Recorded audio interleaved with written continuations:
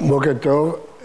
בפרשת השבוע בין הפרשיות של מדיין, צרורת המדיינים והכיתים איתם, לבין המלחמה במדיין והתיאור הארוך והמפורט שלה, מופיעה פרשה גדולה של פרשת נדרים. והשאלה הנשאלת היא, מה הפרשה הזאת עושה כאן? הרי הפרשיות שעכשיו אנחנו עוסקים בהן, או שקשורות לאחרית ימיו של משה, מה שמשה צריך לעשות באחרית ימיו, או שקשורות לכניסה לארץ ישראל, כמו המלחמה בסיחון, באור, בני גד ובני ראובן, ובאמצע מופיעה פה פרשת נדרים, שלא ברור למה היא מצווה שניתנת כאן בהקשר הזה. ואני לא יודע לענות על השאלה הזאת. יש תשובות מקומיות, שזה ראשי המטות, פה היו ראשי מטות. התשובה המקומית הכי קרובה היא, לפשט היא, שבמלחמת מדיין הם הקדישו את התכשיטים להשם, אז זה קשור קצת, אבל מה הקשר הפנימי ולמה הפרשה הזאת קשורה לכניסה לארץ ישראל דווקא, ולמה היא מופיעה באחרית ימיו של משה, אין לי תשובה לשאלה הזאת, ושאלה מופנית עליכם. הפרשה הזאת כוללת כמה דברים עקרוניים מאוד חשובים, שנזכיר אותם. הנושא הראשון זה כוח הדיבור. הרמב"ם אסף את כל ההלכות שקשורות לנדרים, נזירות, הקדשות, חרמים, ערכים, וכלל את כולם בספר אחד, שהוא קרא לו ספר הפלאה. הפלאה מלשון כי יפליא. והספר הזה עוסק בכוח הדיבור. מכאן אנחנו רואים שהרמב"ם, כמובן הוא יכול להכניס את קורבנות בתוך קורבנות, את נדרים בתוך משפטים, לא, הוא ראה בספר הזה ספר מיוחד, כי כולו עוסק בכוח הדיבור של האדם. המשמעות של הדיבור וכוח הדיבור של האדם. המר"ן מפראג מסביר שהדיבור הוא ממוצע בין החשיבה לבין העשייה. כן, יש לנו השכל, החשיבה שהם דברים מופשטים, העשייה של דברים ממשיים. הדיבור הוא איזשהו שלב ביניים שמעביר מכוח המחשבה לכוח המעשה. ואם נתבונן בצורה הזאת, אז הרבה מצוות תלויות בעשייה, מעשה המצוות. יש מצוות שתלויות בהגות, במחשבה, ויש מצוות שתלויות בדיבור, שהוא משהו ביניים בין הדיבור, בין המחשבה לבין המעשה, ועוסקות בכוח של הדיבור. הכוח הראשי של הדיבור הוא בקדושה, להקדיש דבר. ברור שהיסוד של נדרים זה נדרי מצווה. יש מחלוקת ברמב"ם לרמב"ן, אם נדרי מצווה ונדרי רשות זה אותה מצווה או זה שתי מצוות, אבל לפי שניהם היסוד של נדרים זה נדרי מצווה, שאדם נודר קורבן, נודר נדבה להשם וכן הלאה. למה הוא צריך לנדור? למה שלא פשוט יביא את הקורבן ויקדיש אותו בבית המקדש? למה הוא צריך לנדור? אז קודם כל, החשיבות היא שהוא מקדיש אותו, הוא נותן לו קדושה. כלומר, אנחנו מכירים קדושות שהן משמיים, כמו שבת, כמו בית המקדש. גם בית המקדש זה לא מדויק, מקדישים אותו. אבל אנחנו מכירים כמו בכור, שהוא קדוש ברחם. גם שם זה לא מדויק, כתוב קדש לי כל בכור. הלוויים, גם שם זה לא מדויק. יש פעולות שעושים כדי לקדש את הלוויים. כלומר, הפעולות של הקדושה הן בעיקר בידי אדם. כפי שאמרתי קודם, גם בית המקדש, גם ארץ ישראל. כתוב קדושה ראשונה קידשה להתרה, מי קידש? משה. אחר כך מי קידש? עזרא. אחר כך בית דין מוסיפים על העיר ועל הזרות מקדשים. כלומר, שהקדושה אפילו של ארץ ישראל, של ירושלים, תלויה בבני אדם. גם קדושת המקדש תלויה בבני אדם. צריך להקדיש את העצים, צריך להקדיש את האבנים, צריך להקדיש את השטח. כל זה תלוי בבני אדם שמקדישים. אז הכוח של האדם ליצור קדושה הוא כוח גדול, והוא בדיבור. על ידי הדיבור, אי אפשר לעשות את זה בלי דיבור. ולא צריך לעשות שום פעולה, אלא בדיבור אתה אומר, הבהמה הזאת קודש, העצים האלה קודש לבית המקדש, האבנים האלה קודש, השטח הזה מקודש, זה נקרא קדושה שהיא בכוח הדיבור. יש לפעמים שנלווים לזה פעולות, כמו בקדושת ארץ ישראל, הביאו עם זה קורבנות וכדומה, אבל ברור שזה נלווים, או תהלוכה מסוימת, אבל העיקר פה זה כוח הדיבור להקדיש דברים. ודבר שני, הנדר במובן שמופיע הרבה מאוד בתנ"ך, שהוא נדר בשעת צרה. כן? מה אשיב להשם, כל תגמולו עליי, כן? נדרי להשם השלם. היו נודרים, מצינו אצל יונה שהמלאכים והידרו נדרים, נודרים נדרים, יעקב אבינו מצינו וידר יעקב נדר לאמור, יעקב נודר, כאילו בשעת צרה, אם הוא יבוא בשלום, כלומר מצינו נדרים שהם לצורך, אדם חולה, אדם בצרה, אדם במלחמה, אדם בסכנה, ויש הרבה במקרא, אני לא אמנה את הכל, בתורה עצמה יש הרבה, וידר ישראל נדר להשם לאמור, אם תיתן את העם הזה בידי, וכולם הם סביב מקרים של מצוקה. כשאדם במצוקה הוא נודר נדר להשם, שכשהוא יבשע מהצרה הוא ישלם את נדרו. גם זה שייך במובן מסוים לנדרי מצווה. כמובן שנזירות זה סוג של נדרי מצווה של הקדש, הוא מקדיש את עצמו, את השיער שלו כמייצג את עצמו, ערכים, הוא מקדיש את ערכו, חרמים, הוא מחרים, מקדיש דברים מסוימים, או לכהנים, או למקדש. אפילו צדקה, הגמרא בנדרים קושרת את זה לכוח הפה, שאדם נודר לצדקה, זה כמו שהוא נודר לקודש. יש דעות שאפילו קידושים, זה גם כן סוג של הקדש בפה, דיברנו על זה בהרחבה כשלמדנו קידושין, זאת אומרת, כוח הפה ליצור דברים, מובא קודם כל בעניינים של מצוות. כפי שאמרנו, קורבנות, נזירות, ערכים, חרמים, צדקה, ואולי אפילו קידושי אישה. אבל יש גם נדרי רשות. מה זה נדרי רשות?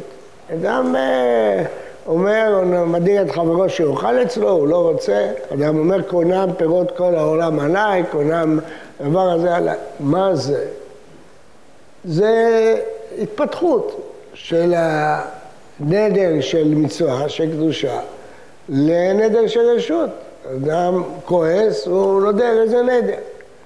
וחל, יש כוח למילים שלך, לחוט. אתה יכול לאסור את הדברים שלך על השני, על כל העולם, על מי שאתה רוצה. זה כוח גדול, שבעיקר מתי היו משתמשים בו? בענייני כעס. כשאדם כועס, כשאדם מקפיד, כשאדם נודר את הדבר הזה עליו. קונם לביתך אם אני נכנס, טיפת צונן שאני תואם לך. כן, זה...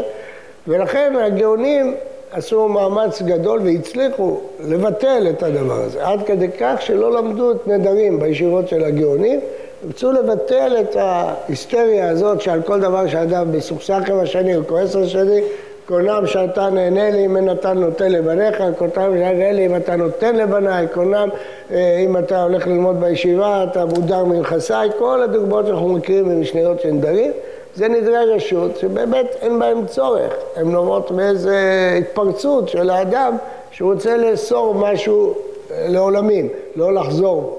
ההתפרצויות האלה הן שליליות בעיקרם, ובאמת חכמים עשו מאמץ גדול לעקור אותם. יש לנו בסעיף הזה נדר אחד שהוא כן חיובי, כאשר אדם לא מצליח להשתלט על יצר הרע, כן, נשבעתי והקיימה לשמור משפטי צדקך, והוא נודר נדר, הוא פוחד שהוא ייכשל בעבירה, אז הוא נודר לא לעבור ליד הבית הזה, או לא לדבר עם האישה הזאת, או עם האיש הזה, כן, הוא משתמש בנדרים כדי להשביע את יצרו, כן. זה, חכמים ראו את זה בחיוב במקרים מסוימים, למרות שזה שייך לסעיף הזה של נדרי התרגשות, נדרי התפרצות, שאמרנו שהם לא חיוביים בעיקרם. כן, זה החידוש הראשון של פרשת נדרים, שיש כוח לדיבור. א', ליצור קדושה, להדפיס בקדושה, ליצור נדרי מצווה, ומזה יתפתח לנדור נדרי רשות. אז זה הדבר הראשון. הדבר שני שמוצאים בפרשה זה הפרת נדרים והיתר נדרים. אז הפרת נדרים, יש לנו בתורה כוח להפר את הנדר לאבא ולבעל. האבא והבעל יכולים להפר את הנדרים. יש שני הסברים בגמרא, המוראים, למה הם יכולים להפר. הסבר ראשון, שכל אישה שנודרת, על דעת בעלה היא נודרת. בראש כשהיא נודרת על דעת שבעלה יסכים. ולכן אם הוא לא מסכים, אז הנדר מתבטל. אותו דבר, כל ילדה קטנה שנודרת, על דעת אביה היא נודרת. היא נודרת בתנאי שאבא שלה יסכים. אז אם הוא לא מסכים, אז זה לא נדר. זה דעת רבי פנחס בגמרא. יש דעה אחרת, שזה מכוח המשפחתיות. כיוון שבעל ואישה זה משפחה אחת, והיא נודר נדרים שמפריעים לו, שיפריעו לשלום ביניהם, שהיא תתגנה עליו, לכן התורה נתנה לו כוח להפר אותם כדי לשמור על שלום המשפחה. אותו דבר אבא ובת, שהבת פתאום לא תדאג כל מיני נדרים, נתנו לאבא סמכות להפר. כלומר, או בגלל שמראש היא נודרת על דעתה, או בגלל שהתורה רצתה שתהיה סמכות משפחתית של הבעל ואשתו, שלא פתאום תדור נדרים שתתגנה עליו, ושהבת לא תדור נדרים שתפקיע את עצמה ברשות אביה, אז זה הפרת נדרים. בהיתר נדרים יש לנו מושג שחשוב מאוד, התורה שבעל פה. היתר נדרים פורחים באוויר ואין להם על מה שיסמוכו. אין שום אסמכתא בתורה להיתר נדרים. זה דין של חכם יכול להתיר את הנדר שאין לו שום מקור בתורה. יש לו רמזים קלים, רמז אחד, ראשי המטות, רמז שני, לא יאכל דברו, הוא אינו מחל, אבל אחרים מחלים, אבל אלה, הגמרא אומרת, המשנה אומרת, שזה רמזים קלים בלבד. אלא זה פורחים באוויר, אין להם על מה שיסמוך. זה מסורת של תורה בעל פה. זה לימוד חשוב של הכוח של התורה שבעל פה, גם בלי אסמכתא מהכתוב. יש כוח בתורה שבעל פה. אבל אם נעיין בדבר בעומק, זה לא קשה להבין. כי בעצם מה זה התרת נדרים? החכם עוקר את הנדר. מה החכם? החכם עוקר את הנדר? לא.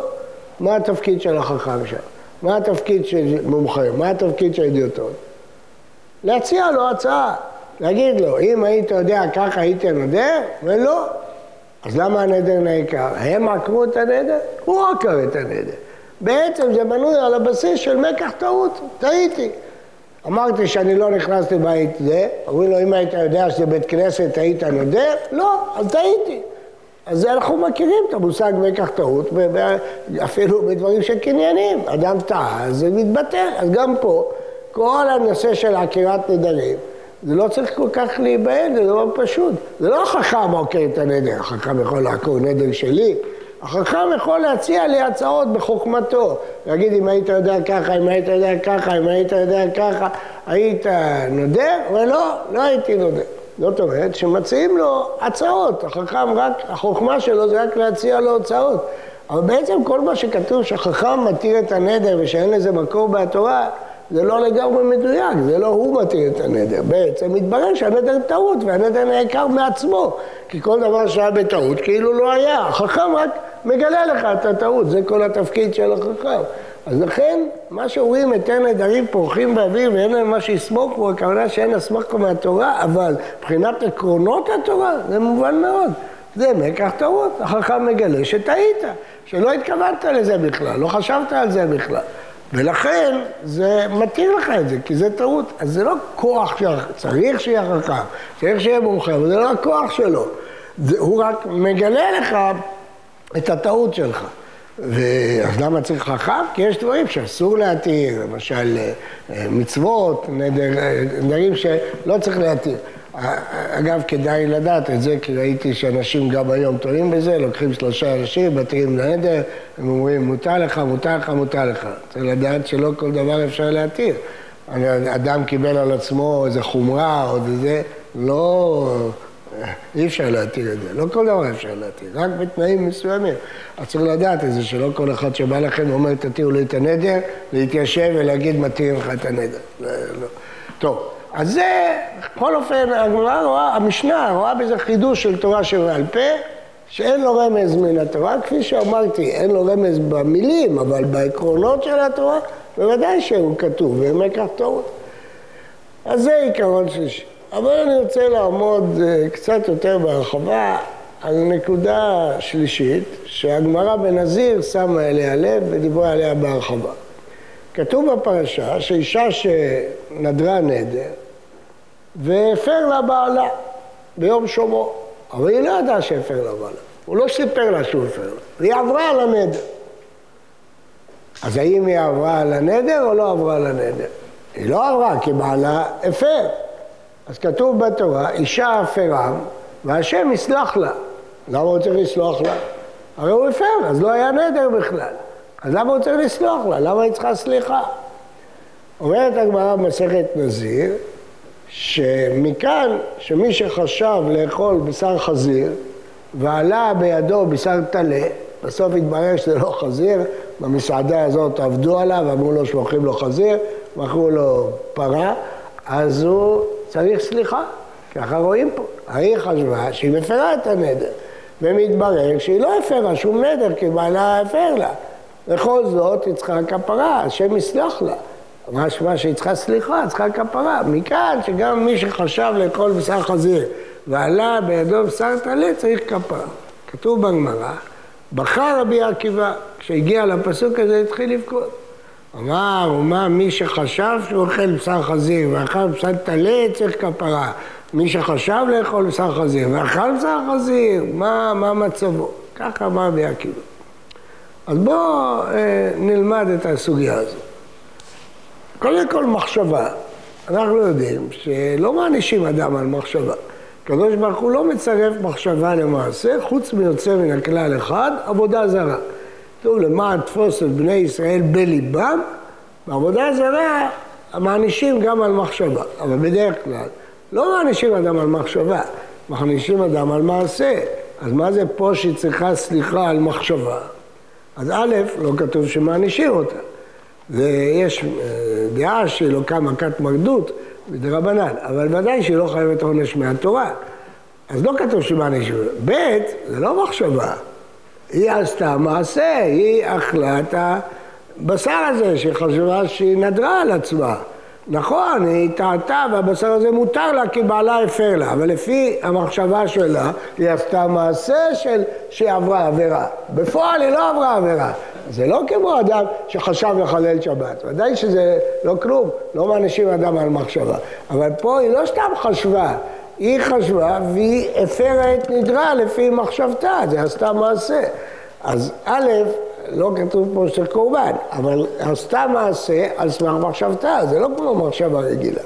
אז כתוב שזה צריך כפרה. אבל אז יש קושי גדול. בכה רבי עקיבא. מה בכה רבי עקיבא? הוא אמר, כתוב בהמשך, על זה ידבו כל הדובים. ומה אדם כזה שבסוף יתברר שהוא לא צריך עבר עבירה, צריך כפרה, אז מי שבאמת עבר את העבירה בסוף, בטח שצריך כפרה. נו, אז אני שואל אתכם, צריך את רבי עקיבא בשביל זה? הוא צריך לבכות על זה? כל התורה כתוב שמי שעובר עבירה צריך כפרה, להביא קורבן. למה צריך את הקל וחומר פה? ומה, מי שחשב שזה בשר חזיר ואכל בשר טלה צריך כפרה? מי שחשב חזיר ואכל חזיר, ודאי, כתוב בתורה, לא תאכלו כל נבלה, לא תאכלו, ומה העונש של כל עבירה? מה צריך את רבי עקיבא בשביל זה? מה הוא צריך ללמוד את זה מקל וחומר? הוא לא מקל וחומר, אם האישה הזאת שבסוף לא עשתה עבירה, היא צריכה כפרה. מי שבסוף כן עשה עבירה, בטח צריך כפרה. רבי עקיבא צריך ללמוד מכאן שמי שעשה עבירה צריך כפרה? ולמה הוא בוכה? מה הוא מתרגש? הוא לא יודע שמי שעשה עבירה צריך כפרה? מה החידוש של רבי עקיבא? שמעתי פעם בסיום של הדף היומי, מדומני לפני 14 שנה בבנייני האומה, הרב שטיינמן שאל את השאלה הזאת, והוא ענה שרואים מכאן שצריך, שהלב מתרגש גם מדברים שלא צריך להתרגש. נכון, כתבו בכל התורה שמי שעובר עבירות צריך קורבן, אבל כשרבי עקיבא ראה פה שלמרות שבפועל היא לא עברה, הוא התרגש ואמר כמה כוח של עבירה גדול. אז הוא רואה מכאן שאפשר להתרגש כתוצאה מאירוע מסוים. אז הוא אמר, הם לומדים גמרא, מה צריך להתרגש? בסדר, נכון, זה פשוט, אבל כשסיימו דף יומי מתרגשים. אז הוא אומר, גם פה רבי עקיבא התרגש, הוא ראה שמקפידים על האישה הזאת שהיא צריכה כפרה. אז הוא רואה, אז כל מי שעושה עבירה, בטח צריך כפרה. אפשר להגיד לו, הרי זה כתוב בהרבה פסוקים. נכון, אבל הוא התרגש פה. זה מה שענה הרב שטיינמן. אבל זה לא מספק את התשובה הזאת. בכל זאת, מה הוא צריך ללמוד מכאן שמי שחשב בשר חזיר ואכל בשר חזיר צריך כפרה?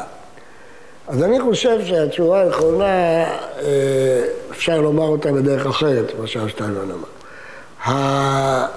מה כתוב פה בעצם? באמת למה היא צריכה כפרה? הרי היא לא אמרה עבירה. הרי בסוף הפרו לה, היא אמרה נדרה לא לאכול ענבים, בעלה הפר לה, אז מותר לה לאכול ענבים, אז היא אכלה ענבים, אני לא ידע. מה זה משנה? אבל היא לא עברה עבירה, למה היא צריכה כפרה?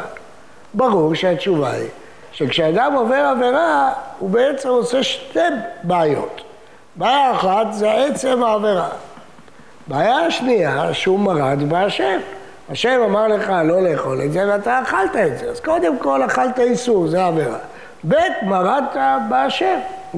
זה בעיה אחרת. לכן, שהיא נדרה, ולמרות שהיא נדרה, היא אוכלת את הענבים האלה. היא לא ידעה שבעלה הפר לה. אז היא מרדה בהשם. השם אמר לה שאם היא נודרת, אסור לה לאכול. והיא אומרת, לא אכפת לי, אני כן אוכלת. אז היא מרדה, לגבי העבירה של העצם איסור הענבים, אין עבירה, כי בסוף בעלה היתר לה. אבל היא חשבה שזה אסור לה, ולמרות שאסור לה היא אוכלת. אז זאת אומרת שהיא חשבה שהיא מורדת ברצון השם. למרות שבאיסור עצמו היא לא עשתה עבירה. אז על המרד הזה היא חייבת כפרה. אז עכשיו, זה מה שאמר רבי עקיבא. אומר רבי עקיבא, אני למד מכאן שמי שחשב לאכול בשר חזיר ואכל בשר חזיר, צריך שתי כפרות. צריך כפרה על זה שהוא אכל בשר חזיר, זה כל התורה כתוב, זה לא חידש רבי עקיבא. אבל אומר רבי עקיבא, מכאן אני למד שנוסף לכפרה על זה שהוא אכל חזיר, הוא צריך כפרה על זה שהוא רצה לעבור על רצון השם, שהרי גם אם הוא אוכל תלה בסוף הוא צריך כפרה.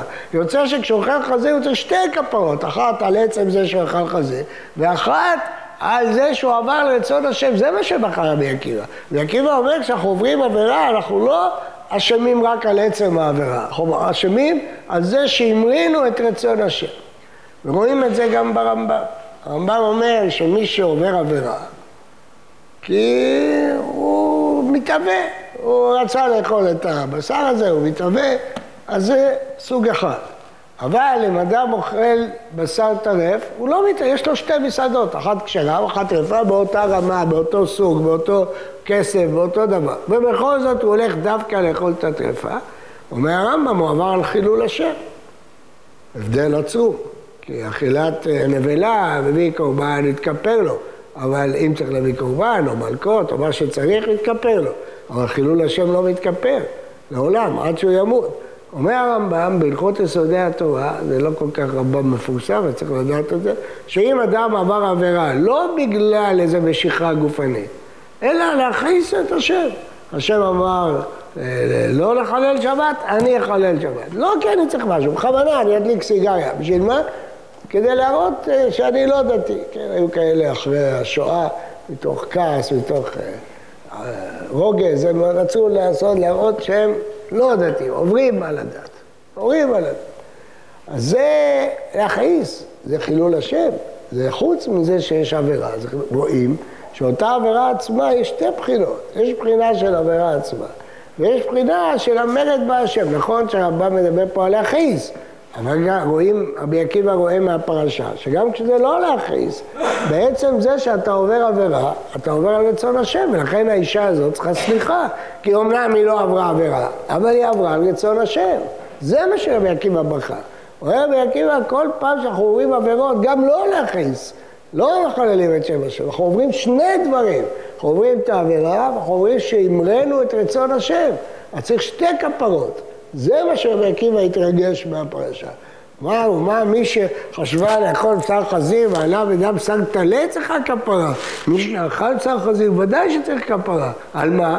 לא רק על זה שהוא אכל חזיר, זה כתוב בכל התורה, אלא שעל זה שהוא אמרה את פי השם. יוצא שבפרשה הזאת, וזה דבר שכתוב בפירוש בתורה, זה לא רמז ולא אסמכתא, אישה הפרם והשם יסלח לה. כלומר, מפורש פה בתורה שהאדם צריך סליחה לא רק על עצם העבירה שהוא עבר, אלא על זה שהוא אמרה את רצון השם. נכון שלא במחשבה בלבד, אלא זה מחשבה שהוא ביצע אותה, הוא אכל, אבל אכלה דבר היתר. גם אם אדם עשה דבר היתר, אבל הוא חשב שזה דבר אסור, אז הוא חייב, לא על העבירה, לא על המחשבה, על זה שהוא אמרה את רצון השם. הוא אמרה, הוא מרד, זה מרד בהשם. אז זה לומדים מהפרשה הזאת, על זה ידבו כל הדובים. אז אם כן, מהפרשה הזאת של נדרים, בלי שהסברנו למה היא נכנסת פה, למדנו כמה עקרונות מאוד חשובים. כוח הדיבור, להפוך דברים בקדושה. כוח הדיבור שביכולתו לאסור דברים מותרים. היכולת להפר ולהתיר, הסברנו מאיפה נובעת ההפרה, וההתרה נובעת ממקח טעות, וזה בלי אחיזה בתורה, כי זה מקח טעות. והסברנו את החידוש של רבי עקיבא, שלומד מהפרשה, והשם יסלח לה, שבכל עבירה יש שני דברים, גם עצם העבירה וגם את החילול של רצון השם. רבנו יונה בשערי תשובה לומד מזה שכשאדם חוזר בתשובה, צריך לחזור על שני הדברים האלה. צריך לחזור על עצם האיסור, וצריך לחזור בתשובה, זה שהוא עבר על רצון השם, לא רק על עצם האיסור. יש אחרונים שלומדים שבאיסורי דרבנן זה לא כך. רבנן לא יכולים לאסור את החפץ עצמו, ולכן אם אדם אכל איסור דרבנן בשוגג, הם אומרים שלא צריך כפרה. למה? כי רבנן לא יכולים להפוך חפץ מותר לאסור. יכולים להגיד לבן אדם, אתה אל תאכל. אז כשהוא אכל בשוגג, אז החפץ לא אסור, אז העבירה השנייה אין לו.